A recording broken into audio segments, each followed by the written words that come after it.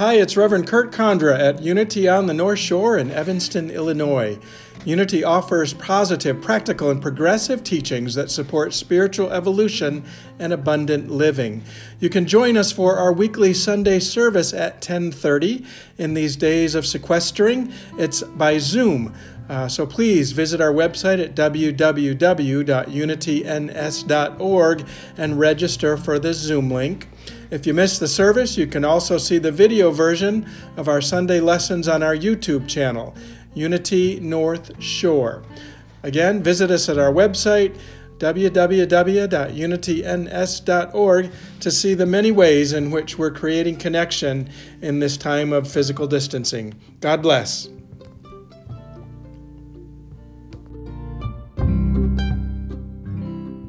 You know, in Unity, we often invoke this image of a butterfly bursting out of a chrysalis, or a chick pecking its way out of a shell as a sign for transformation.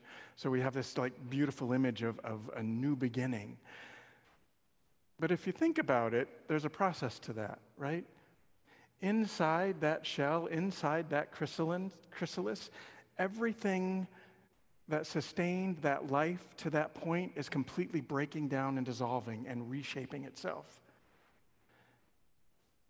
So I think in some ways it also becomes a really beautiful metaphor for the process that we engage in when we begin to accept that endings are a necessary part of our life, of our spiritual journey, and of sort of the unfolding and the embodiment of these beautiful principles that we hold so dearly in Unity, right?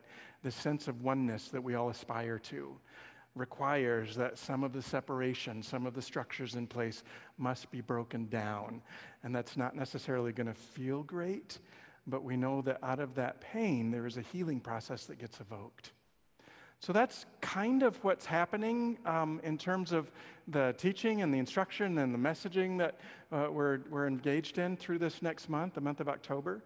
I'm calling the series Necessary Endings. It started last week. It's based on this book by Dr. Henry Cloud by the same name, Necessary Endings. And it's really a beautiful way to kind of give context and maybe put some muscle underneath the process, the ideas, the practices that we need to embody as we move through the necessary endings that are a part of living. He says that really the most powerful sort of first step is to recognize that these necessary endings that occur for us in life, that they need to be normalized. So much of us, when we think about an ending, there's a great deal of resistance to that. There's a great deal of pushing back, of wishing it were somehow different. And Cloud suggests that we move from a different direction. He says, if you put this in the context of endings, if you begin to see them as normal and even as a good thing, that we'll embrace them and we can take action to execute them well. We'll see them as a painful gift, is his suggestion. But if you see an ending as meaning that something is wrong or that this has to happen, you'll resist them or fight them long past the time when they ought to be fought. And he describes a process through which there's even a process that happens in our thinking, kind of intellectual capacity around that. If we're resisting, if we think it's going to be wrong, then it's sort of a worldview where we think this is a problem that has to be solved. And we're going to work and push against it. And that worldview doesn't allow for space to recognize that the time for this particular circumstance, this instance, this relationship, this dynamic, this structure to end has come. And it's in accepting that we open up a space for a different possibility to happen. The truth is, he says, that there is no problem to be solved in these endings other than to get a new set of problems. So the question then becomes, all right, well, how do we know if something is really at a point that it's time for it to end? How do we discern, how do we decide, how do we recognize, how do we discern what it is that needs to go? And he uses a kind of gardener's metaphor that I think is really beautiful. And so it's this pruning. How many are gardeners? Do you know how to prune? Been pruning. He talks most specifically about pruning roses because those are some of the trickiest of all gardening projects. It's roses that take kind of the most discernment. But he basically describes there are three elements that a gardener who's working on roses kind of uses to decide whether or not to prune a particular growth or sprout. The first of those is if it's a good growth, if it's a good sort of trajectory, but it's not the best, then that's one to prune, right? Because if we prune those elements, if you have an idea in mind of what you want the ultimate sort of blossom to be, you want the energy of the plant to be nurturing that one blossom. And rose bushes are very prolific. They put out way more buds than can be supported. So there's a discernment process about being able to cut back that which might be good, but it's not the best sort of seeding or bud. So that's the first piece. We'll dive into that in a little bit. The second piece is if it's sick and it's not getting better, if it's weak and really it's draining energy and resources out of what the plant needs to thrive and be vibrant, then that gets cut. That's an ending that we cut. And the third, of course, is if it's just dead, if there's a branch that has just completely died, it now has become an obstacle, and the rest of the plant has to sort of grow around it in itself. You've seen that happen on trees, right? When a part of it dies, and it just spreads out in weird directions and weird ways, and it becomes just a less vibrant, healthy, really whole specimen of the plant, right? So those are the three kind of elements that we're going to explore. As I ask you to sort of invite, just entertain, dance with the idea of something in your current life experiences at a point that probably would be a good idea to remember that endings are a part of a greater process, to remember that it may be time for something in your life, some experience in your life, some habit that has perpetuated this fear, some attitude that we've got, to be able to let go of that so that as we move forward and begin to create from a more vibrant energy, that energy is all freed, right?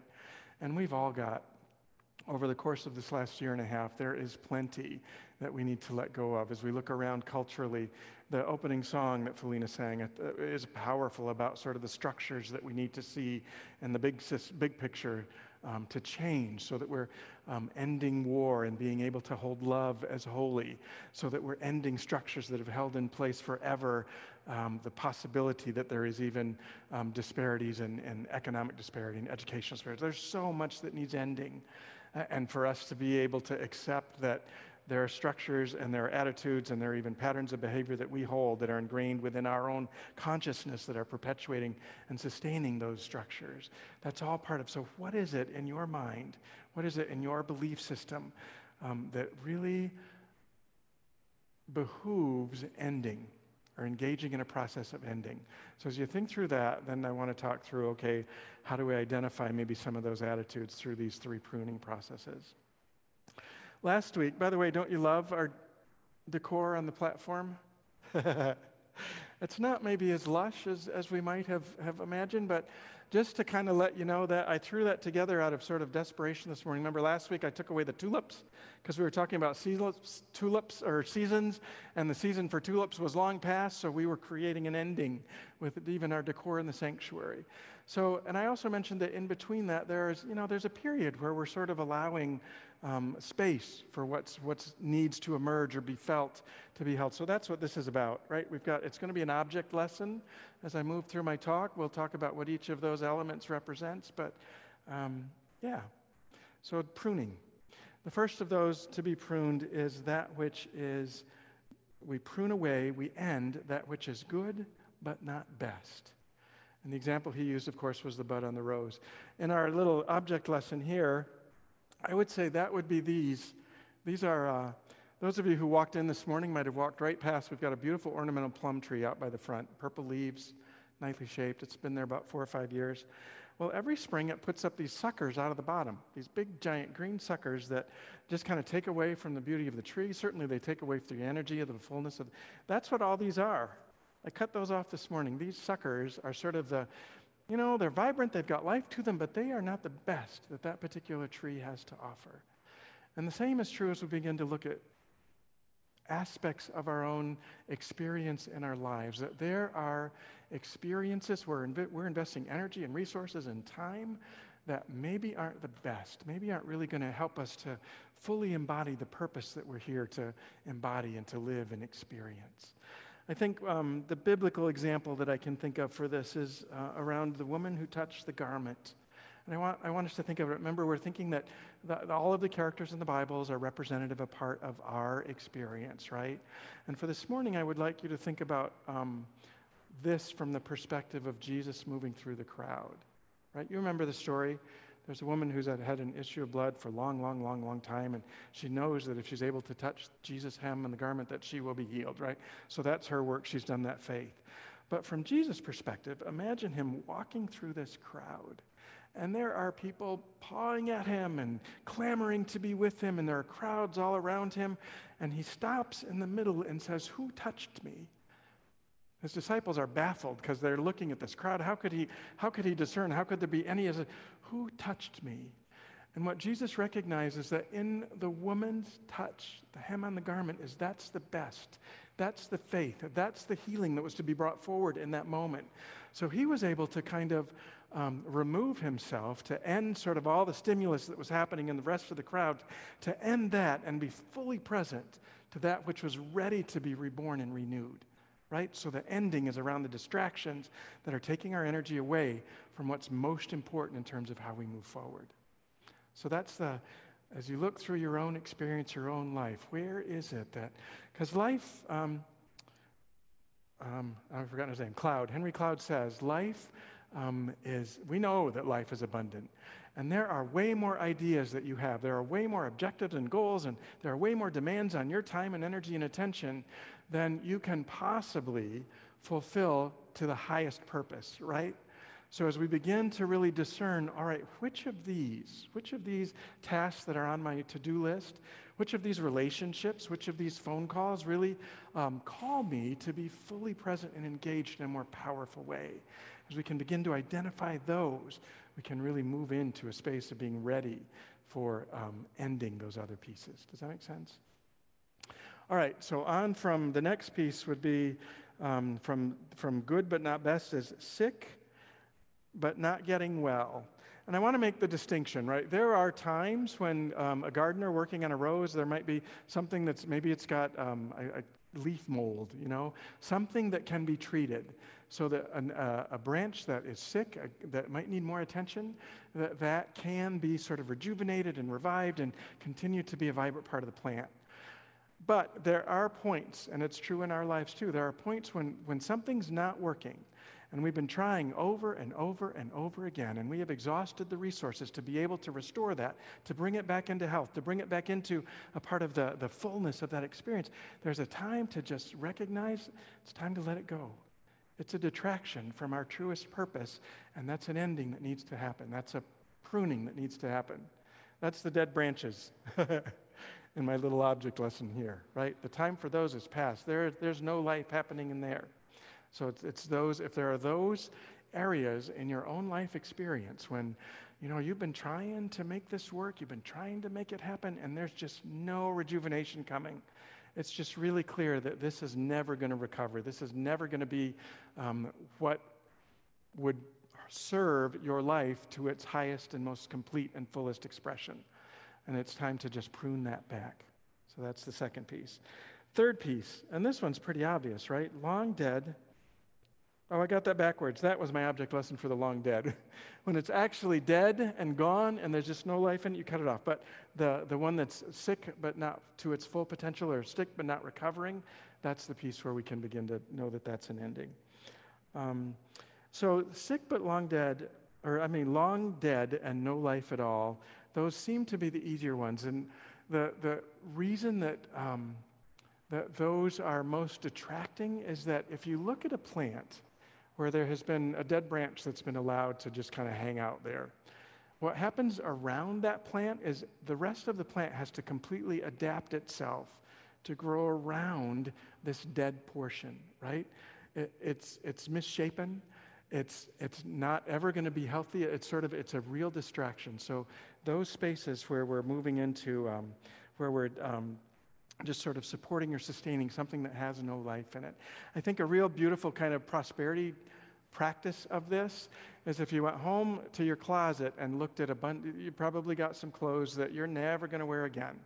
Maybe it's got some holes in it, but it was a sentimental thing that you're holding on to, but it just becomes a drain on your emotional well-being. It becomes a drain on the space that you have. But there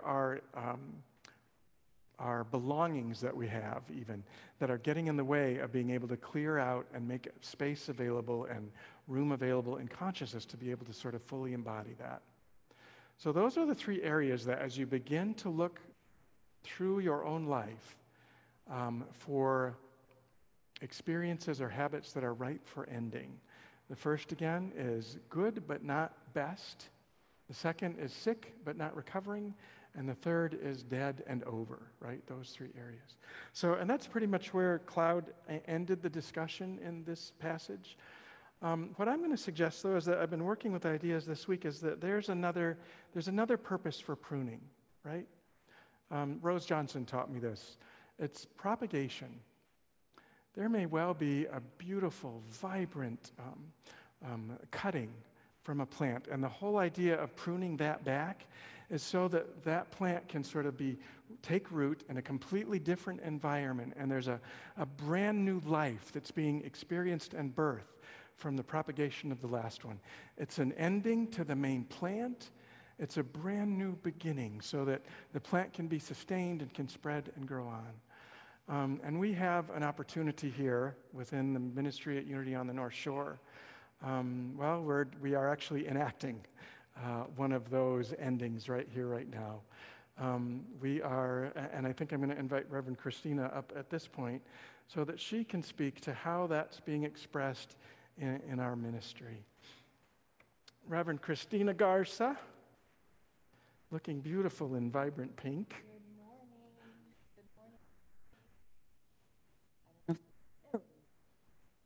Good morning, beautiful people. How are you all?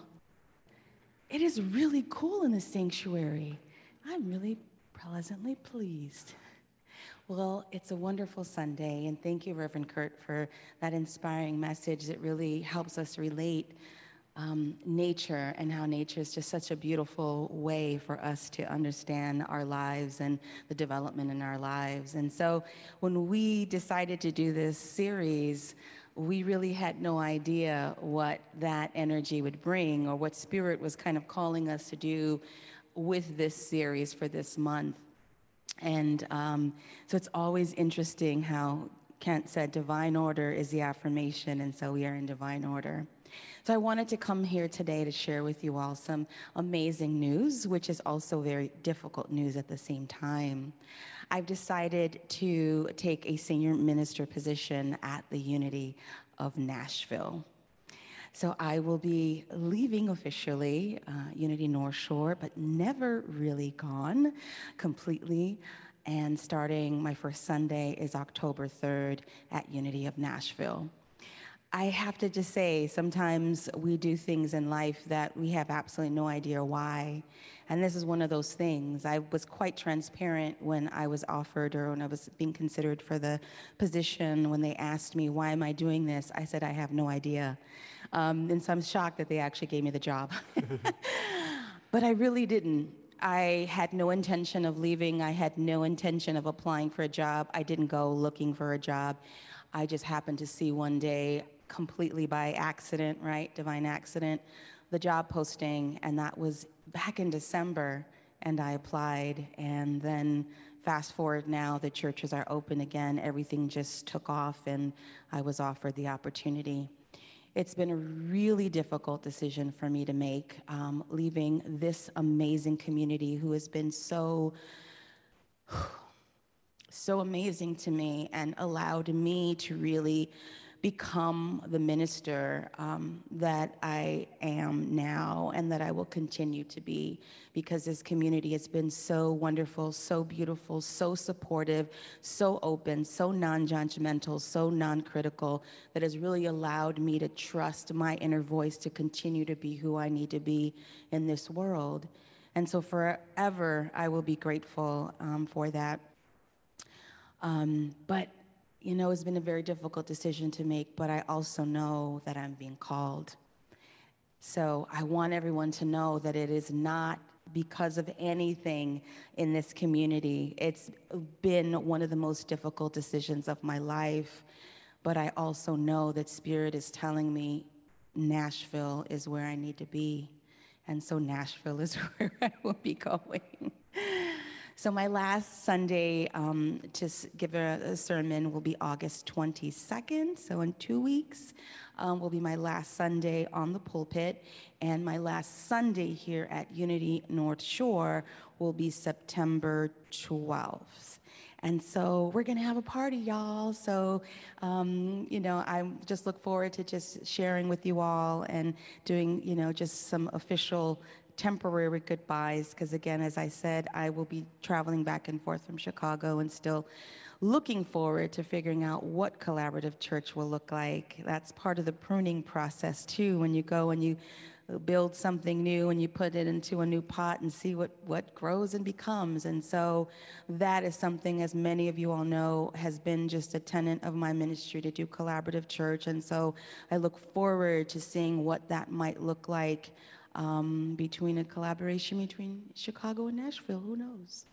So much love to you all. Know that you all are in my heart, and my one ask from each and every one of you is to pray for me, if you wouldn't mind, as I move into this transition, and to pray for Reverend Kurt and this congregation that is so amazing and so mighty and will continue to grow and flourish and be a blessing to this world without me.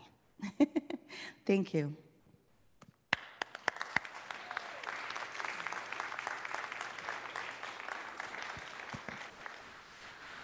Whew. So little did we know, necessary endings, right? When we decided to make that a theme for the month, we get to practice it as a spiritual community in ways that we never envisioned. Sometimes that's how Spirit functions, right?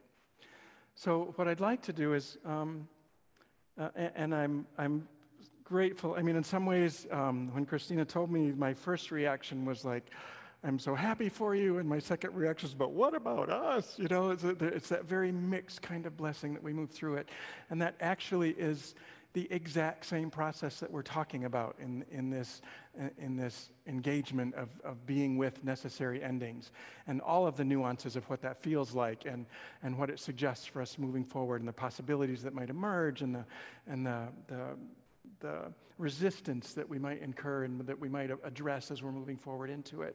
So we're in that process now. Between now and officially September 12, right? Because that's when she'll actually be moving. Reverend Christina will be moving to Nashville. But between now and then, we have the opportunity really to live this practice that we're talking about as being so crucial to creating a world that really is based in love, a world that doesn't glamorize war and hate and separation, but a world that really embraces love and oneness and compassion and truth. We get to be it in a way that we didn't even imagine was possible.